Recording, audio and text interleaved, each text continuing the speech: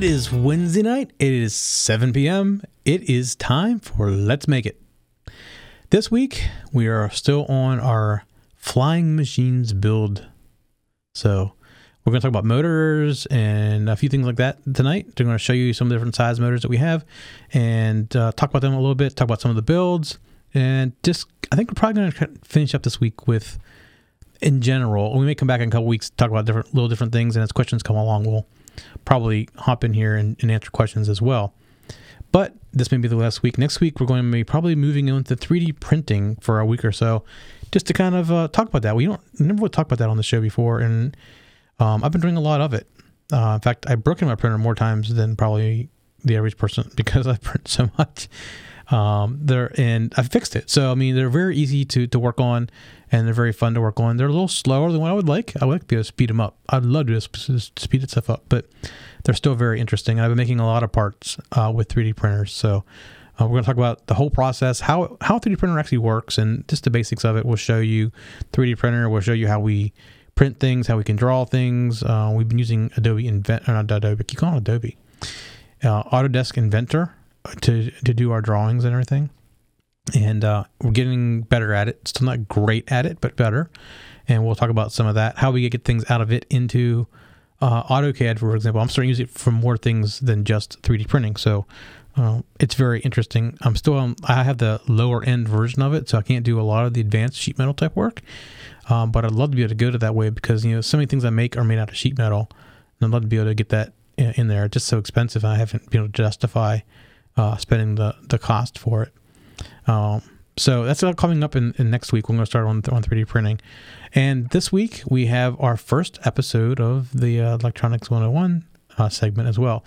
Now, when we started the show, you probably saw that our sponsor, Ziobi.com, is still with us and going great. In fact, they told me last week, I can remember they gave me some numbers around the sales and the numbers of people. And they were pretty impressed the fact that we had people we had actually go and check things out. So and buy some things as well. So I don't know what all was purchased, but they said they were impressed with the numbers so far. So and again, they're still adding things to the inventory. They pretty much wiped everything out and started from scratch because they had almost a little bit of everything in there before, and they're now really really focused. And the word they were trying to tell me was it's curated. So I tried to say that a couple weeks ago, and I couldn't remember the name or what they said about it. It's curated. So very specific things, and they are using our show as part of the guide of that. So we have some things we want to work with, and I'm actually going to bring up something today. I want to see if you guys are interested in looking at another CPU called a Riot board. So we'll talk about that in a little bit as well. But first, let's get onto our segment here on the motors and everything. And after that, we'll do our other segment on the Electronics 101, and then we'll come back and talk about some future things and ideas I need some opinions on. So without any further ado, here is the segment on motors and all the other stuff.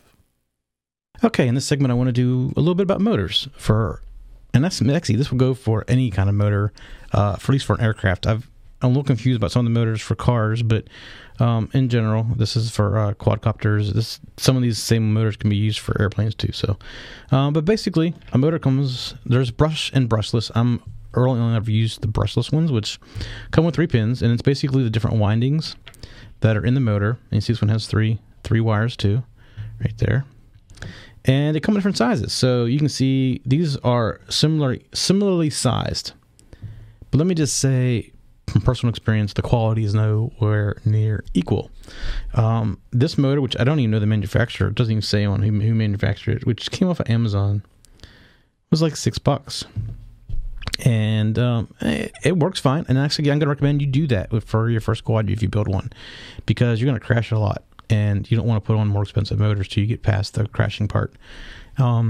So this motor was, like I said, about $6. This is 1,000 kV, which if you remember the video from before, 1,000 kV is 1,000 revolutions per volt per minute. So if you're using an 11.1 volt battery, it'd be about 11,100 revolutions per minute on that kind of battery. And this is a 980.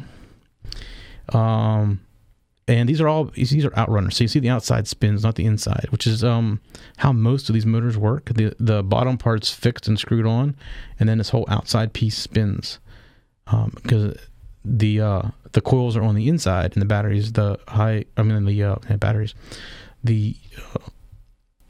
magnets that are are on the inside or on the outside ring spins. So this is built much better. I mean, if you can tell by looking at it, it's only 20 revolutions per minute slower, which if you remember if you watched the video from before, if you haven't, go watch it. It explains the numbers. That's not actually 20 is nothing, so it's not going to really make much difference. Now, as far as weight goes, I would say they're pretty equal. This may be a little bit more, but look how much better built this one is. I mean, it's machined, it's balanced, it's really nice. I mean, again, these are more expensive. These are closer to the $20 range, and this is from T-Motor. And these were some no-name brand off of Amazon. But this worked. As you're learning to fly, these are great because they're cheap. And this one, I don't know if you can tell, it doesn't turn because it crashed. So, let me see if I can try turning it. Let me find the labels so you can see. If I push hard enough, it'll turn, but it won't spin. But it's really tight. So that's what happens when you crash. So you don't want to go and ruin one of these expensive motors. So that's really, and then these are pretty good sized motors. And typically the lower the number you go, the bigger the motor gets because you got more windings in it and stuff like that. This is a smaller one I'm still working on. And let's see if you can compare the motors. You can see how much different the motors are in size there. And this is a 2300 kV motor. So the bigger number means smaller motor because that just means it spins faster. And it spins faster, it's less mass, and it takes smaller blades and stuff like that. That's what you can see right there. It's a difference in size. And these are, let's see where to get these from. Ready Made Quads, maybe? Ready to Fly Quads is where I got those from. And they're actually nice motors, so I'm hoping I don't crash it very, very much because they're not overly expensive. Actually, they're pretty cheap compared to these particular ones because they're so much smaller, I guess. But they're not as, cost less as what these are. I actually couldn't find anything like that I liked on Amazon to try to save. But I'm getting pretty good at flying quads. I don't think I'm going to crash this one. This one's actually designed for racing, so it may actually crash. Who knows? But it's the difference in the motors. So I just want to kind of show you some of the difference in the motors that are out there. And like I said, if you're building your own, start with the ones from Amazon because they are cheap, but you're eventually going to want to upgrade to the nicer ones like this because they just fly better. Everything flies better, and I'm not thinking I'm going to hurt these if I crash either. It feels like it's built really well, but there is a cost difference in between these, and it adds up over time. So that's a quick one on the motors. Okay, so that pretty much covers what I want to cover, at least initially here, with things that fly. I guess what I'm going to say. I don't. Some people are upset because I said I don't mention tricopters, and yes, they're valid. There's plenty of tricopters around. I see them all the time on the internet. Quadcopters, hexacopters, octocopters, whatever. Anything that flies, a multi-rotor. Let's call it this way. Let's say a multi-rotor. That'd be safe, right? Because it's multi-rotor. So anyways, yeah, we may come back later on and cover some of this. I actually like to do a beginning to end build through one of these instead of just the little pieces here and there I'm taking pictures of that I've shown, but I haven't done that yet. So I do have some other airframes that I can build out, and I may start that here soon and make it a point to record, beginning to end through the process. Okay, so without going too much farther, let's go ahead and let's play our new segment that we're going to start every week. So let me give you a little bit of background on this if you haven't seen the show a few weeks back when I mentioned what was going on here. We've always talked about electronics and things like that, but we never really explained the basics of electronics. And there's so many times we get questions, and I just realized people don't understand electronics, and I've always made the assumption that if you're watching the show, you have some basic electronics, but that's not necessarily the case. You can learn how to program an Arduino and do basic things without even understanding how the electronics part of it's working. You look at a drawing and says, put this resistor here, between here and here, and you do it and it works, and you write code, we're all done. But you really don't understand what the resistor is even doing there, or how did it get its value, things like that. So what we want to do is start with basics. We're talking like really basic. So if you're new electronics, this next segment's going to be really boring to you. And you can probably just fast forward to the end of the segment. Of course, you're watching live, you can't fast forward, but the whole idea is every week, at least until we get a good base of electronic knowledge, we're going to do these little segments. And they're really short. It doesn't take real long to do them. And I think it's good for people that are just starting out. And if somebody has a question about something doesn't understand, I may send them to a segment and say, hey, look at this segment. And I may put segments up individually, eventually on YouTube as well.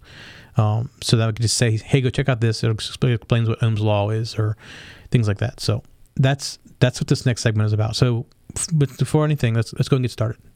Hello and welcome to the very first episode of Learning Electronics on Let's Make It.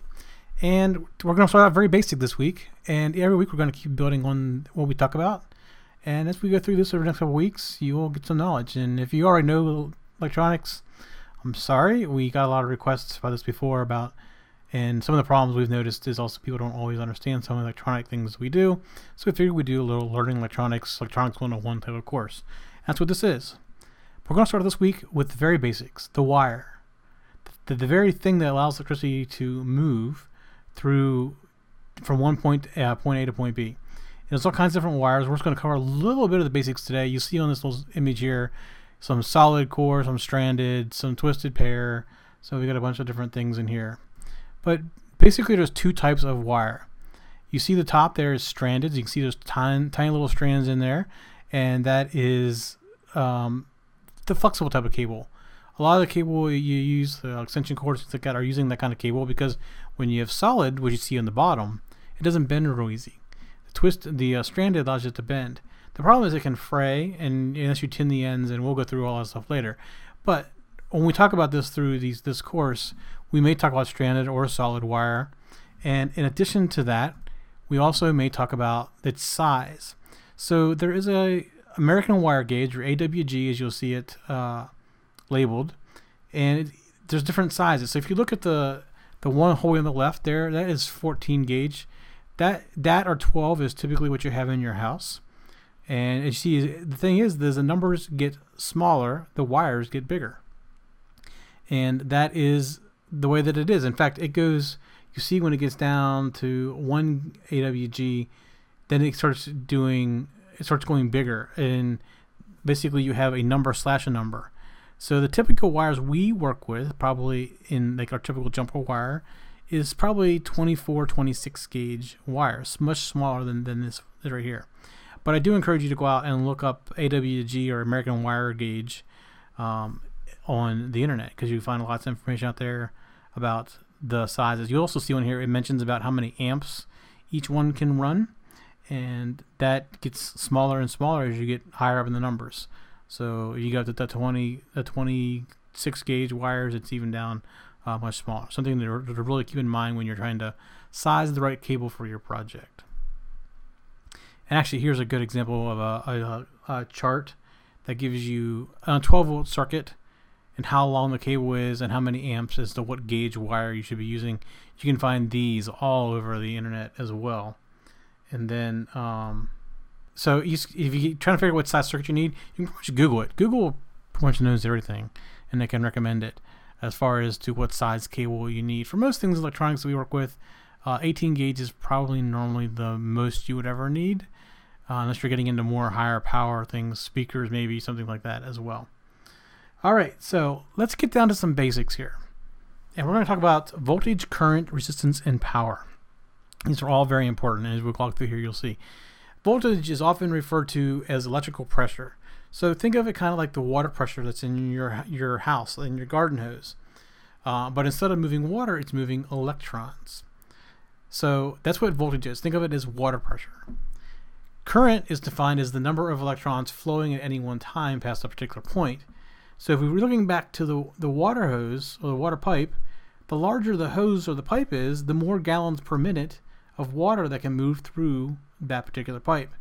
So think of the current as the size of the pipe. If to look at current as a measure of how many electrons are flowing per second. So that's we have water pressure, and we have water volume. So voltage and current. Then we're going to talk about resistance, and it's exactly what it sounds like. It is resistance. It is the ability to restrict the current, or in simpler terms, reduce the flow of electrons. And this can be done using a resistor, most components do have some resistance in them as well. So as you add components, you have to make sure you look at the resistance that's in the component, because they typically add some resistance in the path. But if you purposely want to slow down the electrons, you use a resistor in the circuit. We're going to talk about that here in today's episode as well. And then last is power. So we know power as watts. If you look at your light bulb, your 60 watt light bulb, the power rating on that light bulb is 60. And it is basically the multiplication of the voltage and the current, and it just provides a measurement of the total amount of electrons over a period of time. So let's use this example back to water again. If you were filling your pool with a garden hose, and it was a small hose, even though it had high pressure, it would still take a long time to fill the pool. The pressure may shoot it across the pool, but the amount of water that can fit through that hose is only so much. So in the same way, if you had a fire hose, the fire company comes out, but they had no pressure, it would just trickle out. It would take a long time to fill up the pool. But if you get that same fire hose and put high pressure behind it, you can fill up the pool in no time at all. So you can compare power to the gallons per minute that you get out of a hose. So before we move on, let's look at voltage, current, and resistance and power, and the terms that we use day to day when we talk about these. Voltage is measured in volts, and it has the special code of V, which we're going to be using in some math equations here in a little bit. So remember, V is for volts. Current is measured in amps, which is I. I don't know, so I can't remember why I. Resistance is measured in ohms, and it's represented by the code R. And power is measured in watts, which is P. So in the following calculations, we refer to each of these items above by that symbol at the end. So just make sure you remember V voltage, I for current, R for resistance, and P for power or watts. So we're going to talk about Ohm's law. Ohm's law is the basic foundation for calculating electrical values. It says that power is equal to voltage times current. In the water example, it is equal to pressure times pipe size. So you will see it represented like this. Power is equal to voltage times current. Or sometimes you'll see it equal, say P equals VI. The two letters next to each other are assumed to be multiplied together. P in power, P is measured in watts. Okay, power is measured in watts. I look at that. It's confusing. And voltage and I are voltage is measured in volts. V is voltage, and I is measured in amps. So the current is measured in amps, the voltage is measured in volts, and the power is measured in watts. That's what we call them. We'll talk about the units of measure. So here are some examples using the formula. So you have 12 volts at 5 amps. That equals 60 watts. You can also have 120 volts at half an amp, or 0.5 amps, and that equals 60 watts. So they equal the same number of electrons that are flowing. It's just one has a lot more pressure than the other one does, so it just equals out like that. So we talked about this before, the size of something. So this formula is always true. So let's say you know the wattage and the voltage, but you don't know the amperage, but you want to get it. So what you would do in that case is you would divide 60 watts by 120 volts, because you know what the wattage is, and you 120 volts. And we know that if you take voltage times amperage, you get watts. So if you take watts and divide it by voltage, you get amps. What that equals is a half an amp, 0.5 amp, which is basically the same thing we did at top, 120 volts times 0.5 amps. We already knew the answer, but this just shows you the formula in the reverse order. So far, I've been using mostly whole numbers to represent calculations. In fact, I was basing them around a typical 60 watt light bulb. I don't know if you noticed that, but 120 volts, 60 watt light bulbs, it uses up a half an amp. So it's good to know. I used it around something that we use every day. So small electronic projects typically are measured in milliamps, much, much smaller. And a milliamp is simply 1/1000th of an amp. So in the calculation of 60 watts divided by 120 volts, we got half an amp. But we could also say it's 500 milliamps instead of half an amp. They both are correct, because 500 milliamps is half of 1,000, and that 1,000 is 1,000 milliamps is a single amp. And if you look at some of your electronic chargers for your phone or your tablet or whatever, you will see just how little power they use compared to other things in your house, like the light bulb, for example. And this is a good way of practicing some math. Go find some of those, look at them, and it'll tell you on there what its output is, and you know it's 120 volts or whatever the voltage is. Well, actually, it's 5 volts or whatever you're charging it at, and you can figure out how many amps it's drawing, and you'll find out it's probably pretty small compared to what you're thinking it probably was. So go check out some different power cubes or back of a TV or whatever, and you can test out your Ohm's law knowledge. And one last note before we move on here: power has to be dissipated somehow. Sometimes it's dissipated as heat, like in a hot plate or an electric blanket, something like that. Sometimes it's dissipated as light, like an LED or a light bulb, anything that generates light like that. Sometimes it's dissipated as sound. Think of a speaker. You're sending out power to the speaker, and the speaker has a coil in it, and it's magnetically moving a piece of paper to make sound, and that's dissipating out the electricity. And sometimes it's also done in physical motion, which the speaker kind of does, but I'm thinking more in this case like a motor. So it's still a magnetic field similar to a speaker, and dissipates that out. And even though that you're going into a speaker, sometimes if you could feel the speaker or the motor, it feels warm, because even though it is moving and translating that power into physical motion, still has to dissipate some power, because it maybe can't use it all. It's not very efficient. In fact, if you overload a motor and it can't turn fast enough, it has to dissipate that power into the coils. That's why it gets so warm. So that's something to remember about a motor and overloading it. So I mentioned earlier about a resistor. So we're going to talk about resistors. A resistor basically lowers the current flow and voltage, and it does that by putting something in the way of the electricity. So inside the resistor, there is a material that does not let the electricity flow at its normal speed. And there's different types of material inside of all of these, and we're not going to really cover all the different types inside. Just know that it does cause resistance, and the current doesn't flow as easy. So, as I said, a resistor is exactly what its name suggests. It resists the flow of electrons, which limits the current. So there are many different formats of resistors. The ones on the previous page are the most obvious ones, and the ones that are used most in our small electronic projects on breadboards and stuff like that. They're very easy to work with. You bend the little pins, you stick them in, and they're really inexpensive as well. But they can be really small and surface mounted as well. I don't have any pictures of the surface mounts. I probably should have gotten some of those. But if you watch some of our other shows, you'll see on the boards that I make, I use a lot of surface mount resistors. And it's just a smaller format of the same thing. So each resistor has a number of values that are very important. And the first one is the amount of resistance that the resistor can provide. And it's expressed in ohms. I mentioned before about power is expressed in ohms. And power is expressed in watts. Resistance is expressed in ohms. And basically, the larger the resistance number, the more resistance that the resistor has. So if you have a 1K ohm resistor, it's going to have less resistance than a 5K ohm resistor. And the next number that we need to know about a resistor is the amount of power dissipation they can handle. Most common are an eighth or a quarter watt. Most electronic things we use are eighth or a quarter watt, because we're using such low voltage and stuff like that. But they can be as high as 2 watts. In fact, if you get above 2 watts or 3 watts, they actually call them power resistors, and they're designed for high power applications. So you've seen some of them around as well, but we're only going to cover the smaller ones in this course.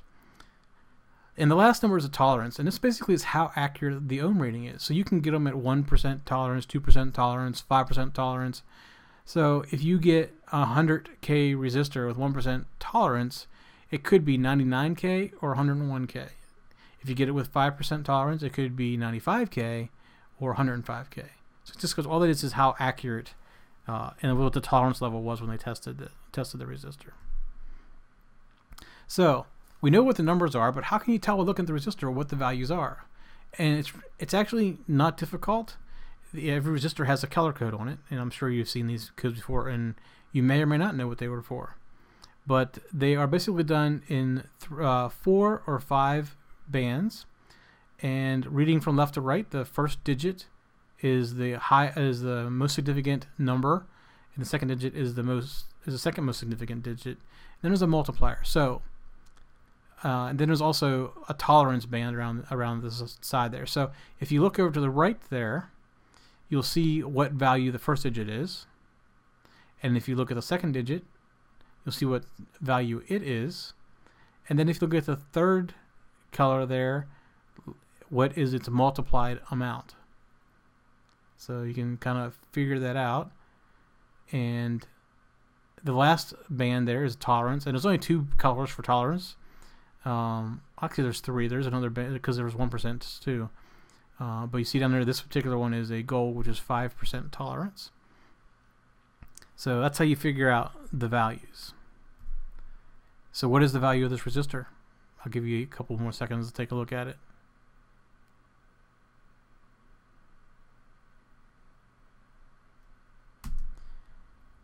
Okay, so we've not talked about the schematics or anything yet. In electronic drawings, we'll be a little ways down until we talk about some of that. But while we're on the subject of resistors, I do want to show you what the symbols are. And there's two basic symbols. I guess I consider these the American symbols. I typically only see the one on the left in most of the schematics. I occasionally will see the one on the right, and that may be actually the European version of it. I don't know, but the R1 is a value that I see a lot of. So 47,000 ohms is the same as a 47k ohms. Sometimes ohms is represented with the Greek omega symbol as well, which I couldn't stick one here. I couldn't find out where the fine looking thing was. So if you see it like in the little drawing right there, the 47k ohms, that is the symbol for an ohms. And before I forget, on the last page, the value of that resistor was 4.7k. So you get yellow is 4, violet is 7, and the multiplier of red is 100. So that's 4,700. Basically, you take and add 2 zeros to the end of the 47. So that's what that was. Sorry, I skipped by and didn't tell you that. The 47k kind of reminded me of that. All right. So we know that power has to be dissipated, and if the resistor is lowering the current, how is it dissipating it? And basically, it's what I said before. It generates heat. Most of the time, you don't feel it on resistors unless you're really overloading them. They're designed to be to run cool, so you probably won't even know it by touching it. But they do dissipate that as some kind of heat. So we do have to be careful when using resistors. So if you overload it, there is a great possibility of burning it out, it catching on fire, and you can also resistors do not last as long if you're keeping it up close to the top of the load value as well. So we're going to talk about that here right now. How you figure out what size resistor you need is you figure out what power it is, and we can do this one of 2 ways. The first is if we know our voltage and we know our resistance, is basically say the power is going to be equal to voltage squared divided by resistance. So in this example, we have 5 volts and we have a 1k resistor. So we take 5 volts times 2, which equals 10 volts. And then we divide by 1,000, and we come out basically with 0.025 watts. So we have basically 2.5 watts. So at this point, you could go up and you could get an 1/8 of a watt resistor and still be safe, or a 1/4 watt resistor would be just fine as well. So if we don't know that voltage, but we actually know what the current is, we can figure that out as well. So here's how we do that.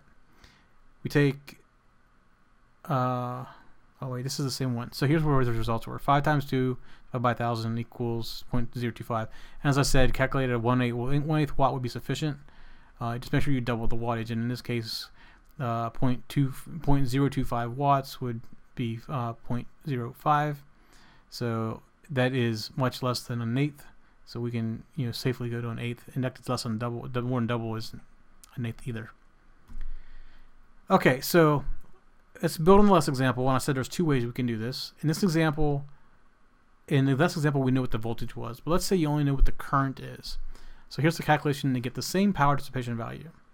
In this case, we take the current squared and we multiply it by the resistance instead of dividing it by resistance. Remember, we have Ohm's law here. So we're switching things around. So that's how we get the power, is to take the current squared and then multiply it by the resistance. So for example, if we know we have a 2.5 amps and we have a 10 ohm resistor, we take 2.5 times 2 and then take that times 10, which gets us 62.5 watts. Because 2.5 times 2 is 6.5 times 10 is 62.5 watts. So that's what we know our dissipation is going to be. All right, we have one more thing to cover this week in this episode, in this little short learning electronics episode here. And we want to cover is basically how you can combine resistors in either series or parallel to create the exact value needed for a task. So you can get resistors in many different values, but sometimes you don't have the exact value that you need. So what you can do is you can connect resistors in series to add up a total value. And that's basically when you put them in series and you say you have a 1K and a 2K, that comes out as being a 3K when you put them in series. So that's really simple. Let's go take a look at that. And right there you can see the example that you add up R1, R2, the whole way down however many you have in a row, and that equals your total resistance. And as I said, my example here was 4 1K ohm in series, and that equal a total of 4K ohms. Pretty easy to understand.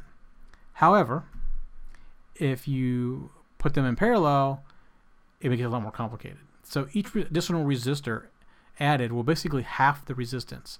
So for example, you have a 10K resistor and you put another 10K resistor in parallel with that 10K resistor, you now have a 5K resistance value. So you see it cut that value in half. It doesn't make it 20 like you would think, or maybe 10, that we think it would stay at 10. It does not. It drops it in half.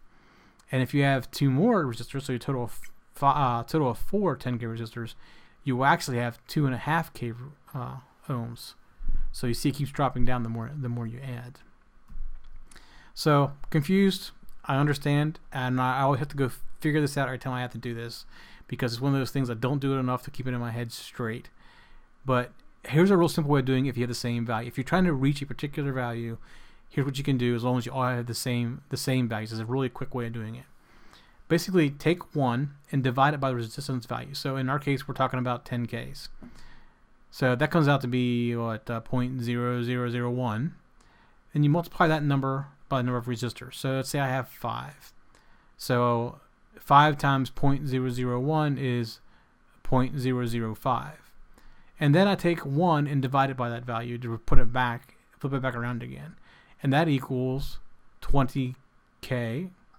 So basically, I have 5 resistors, 5 10K resistors, and I get 20K out of them, the total. So you would think I would get 50, but I'm not. I'm getting 20K out of it. So let's take a look at it in a different way. This is actually the formula or the equation to generate it. And in the case that they're the same, it's easier just to multiply it. But if you have different sizes, this is the only way you can do it. You take 1 divided by the size of each resistor, and then you add all those up, and then you take 1 and divide it by that total that you added up. So it's doing basically the same thing as my multiply by 5, but I don't have 5 equal values. You have to add them up individually.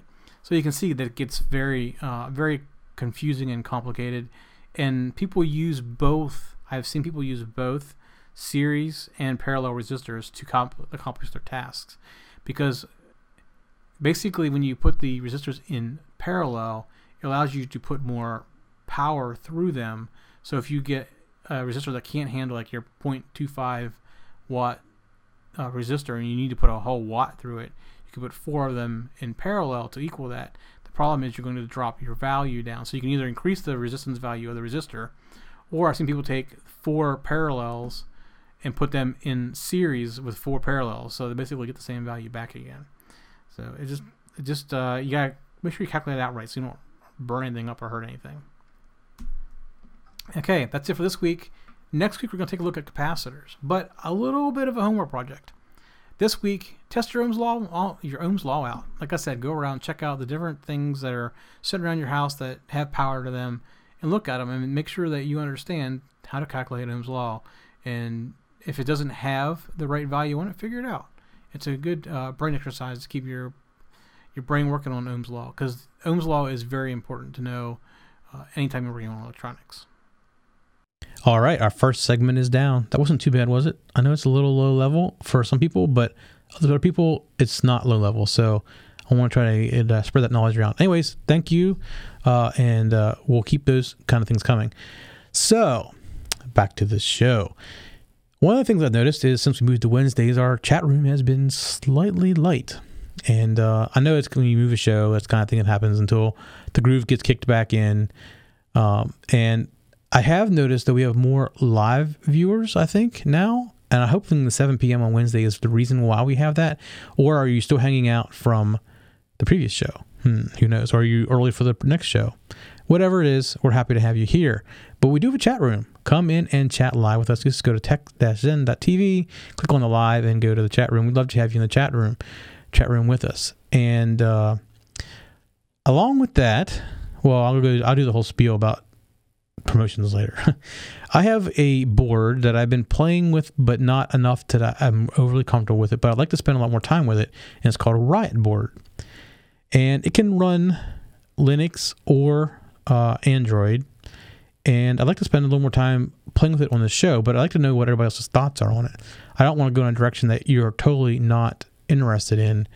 We've done a lot with Arduinos, and are we drying out the Arduino pool, or do we need to spend more time on Raspberry Pi, or do we go something different, like the Riot board? The Riot board is pretty darn cool.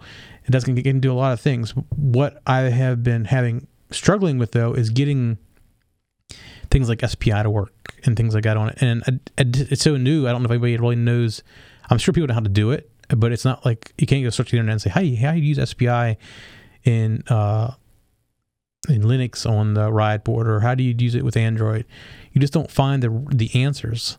So that may be something that's kind of fun to figure out, or it may be frustrating to people. I don't know. It's not an overly expensive board, and if people are interested in that kind of thing, do we go forward with it, or do we focus on the Raspberry Pi now for a little while? There is the BeagleBone.